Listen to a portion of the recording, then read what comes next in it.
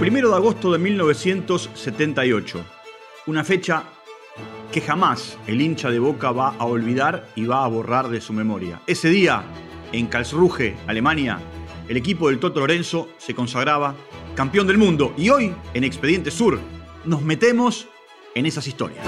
En Expediente Sur, recorremos la historia del fútbol y sus protagonistas en un podcast exclusivo para Footbox. Boca 3, 0 para el Borussia, aquí en la República Federal de Alemania, este 1 de agosto de 1978, cuando Boca logra la victoria.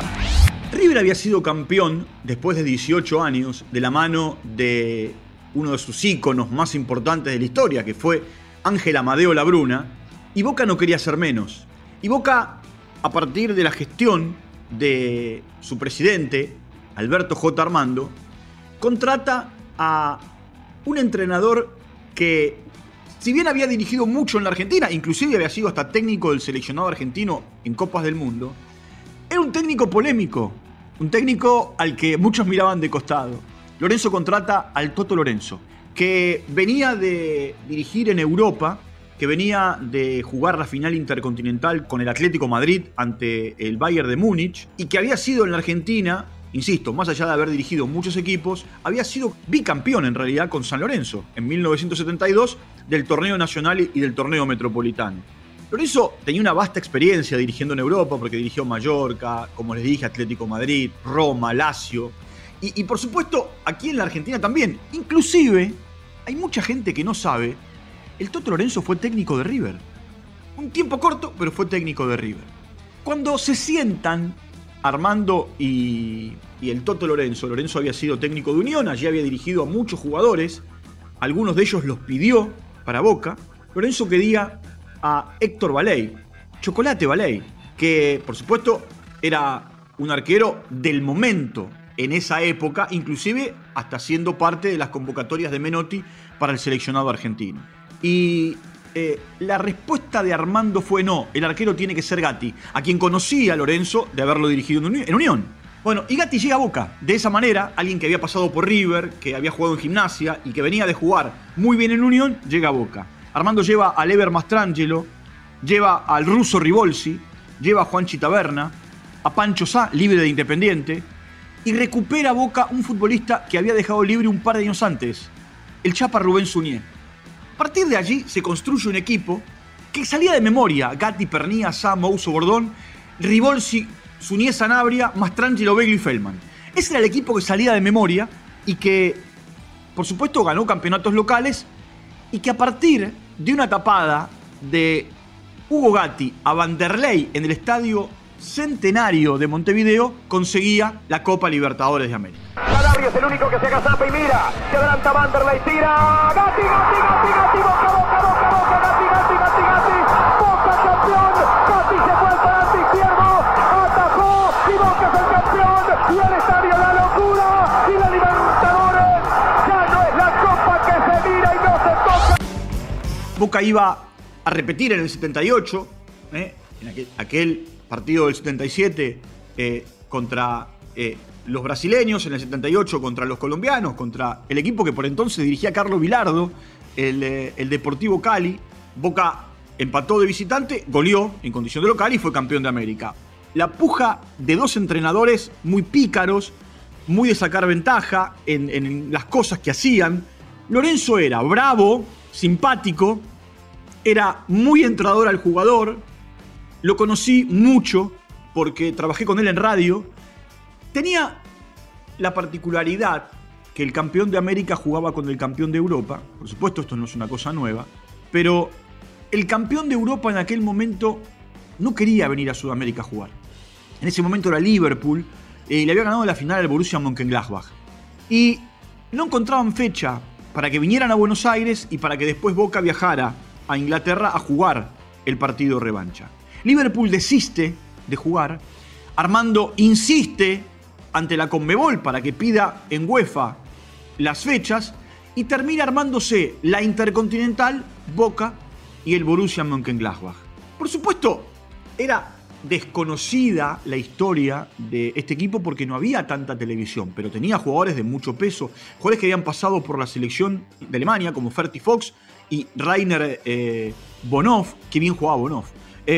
Después había dos suecos que eran Nielsen y Lienen, que también eran parte de esa historia, con Udo Lattek, un reconocidísimo futbolista, pero también entrenador en lo que es la Bundesliga, y sin Jupp Heynckes, que se había retirado, había sido subcampeón con ese equipo alemán en la Copa. El 21 de marzo de 1978 finalmente encuentran la fecha y juegan en la cancha de Boca. Estadio repleto.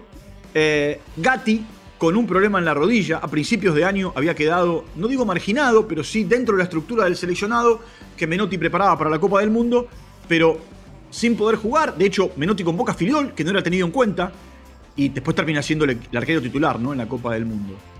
Y Gatti se pierde ese primer partido. Era el equipo que salía de memoria, el que les conté hace un rato, sin Gatti. Atajó Santos.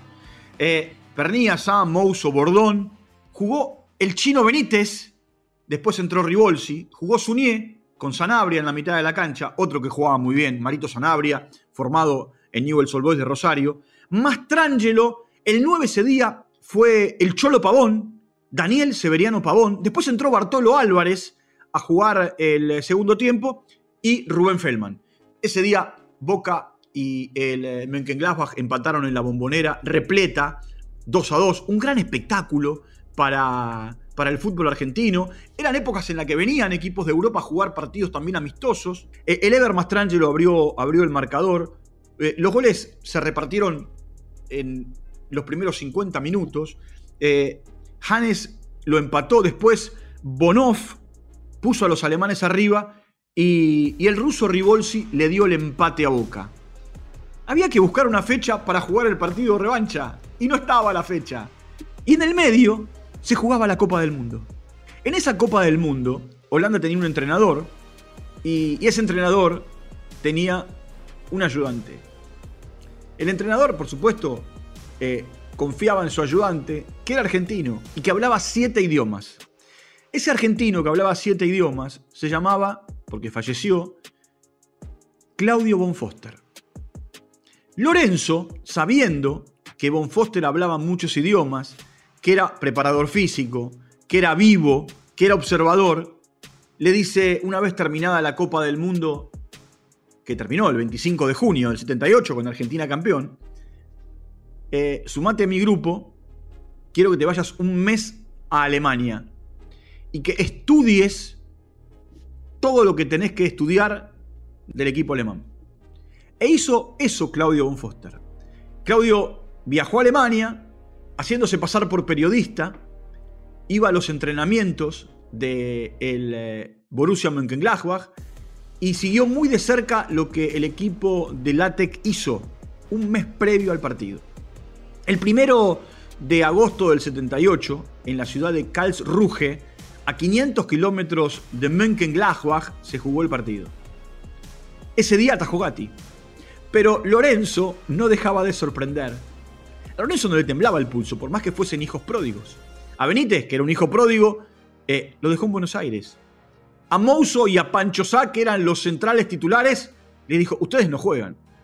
Y armó otro equipo distinto al que había jugado el primer partido, a partir de los informes de Claudio von Foster.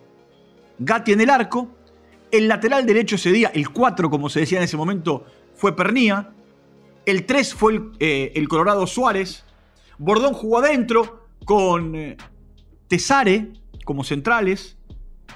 En la mitad de la cancha apareció el loco Carlos Salinas, ya sin Ribolsi y sin Benítez en el equipo titular. Sunié y Sanabria, Mastrangelo y Feldman se mantenían y el 9 fue Poroto Saldaño. Le dijo el Toto Lorenzo a Saldaño, quiero que te fajes con los centrales. Quiero que si le podés arrancar la camiseta, se la arranques. Saldaño hizo ese juego. Y en 35 minutos exactos, Boca sentenció la historia. Primero marcó Feldman a los 2, después Mastrangelo marcó a los 33 y Salinas sentenció la historia a los 37. Boca en ese momento era campeón del mundo. Y Lorenzo conseguía el gran título. Se le había escapado la Champions con el Atlético de Madrid y era bicampeón de América. Después Boca iba a perder en el 79 la tercera final que llegaba consecutiva de América frente a Olimpia de Paraguay.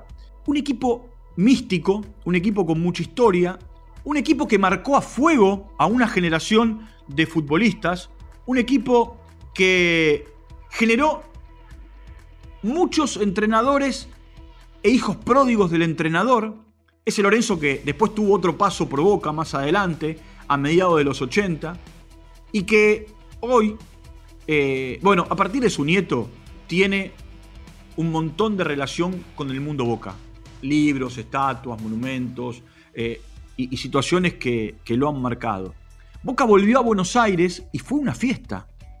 Fue una fiesta porque los jugadores y Alberto J. Armando habían conseguido lo que en River, con Aragón Cabrera y con La Bruna no habían podido conseguir.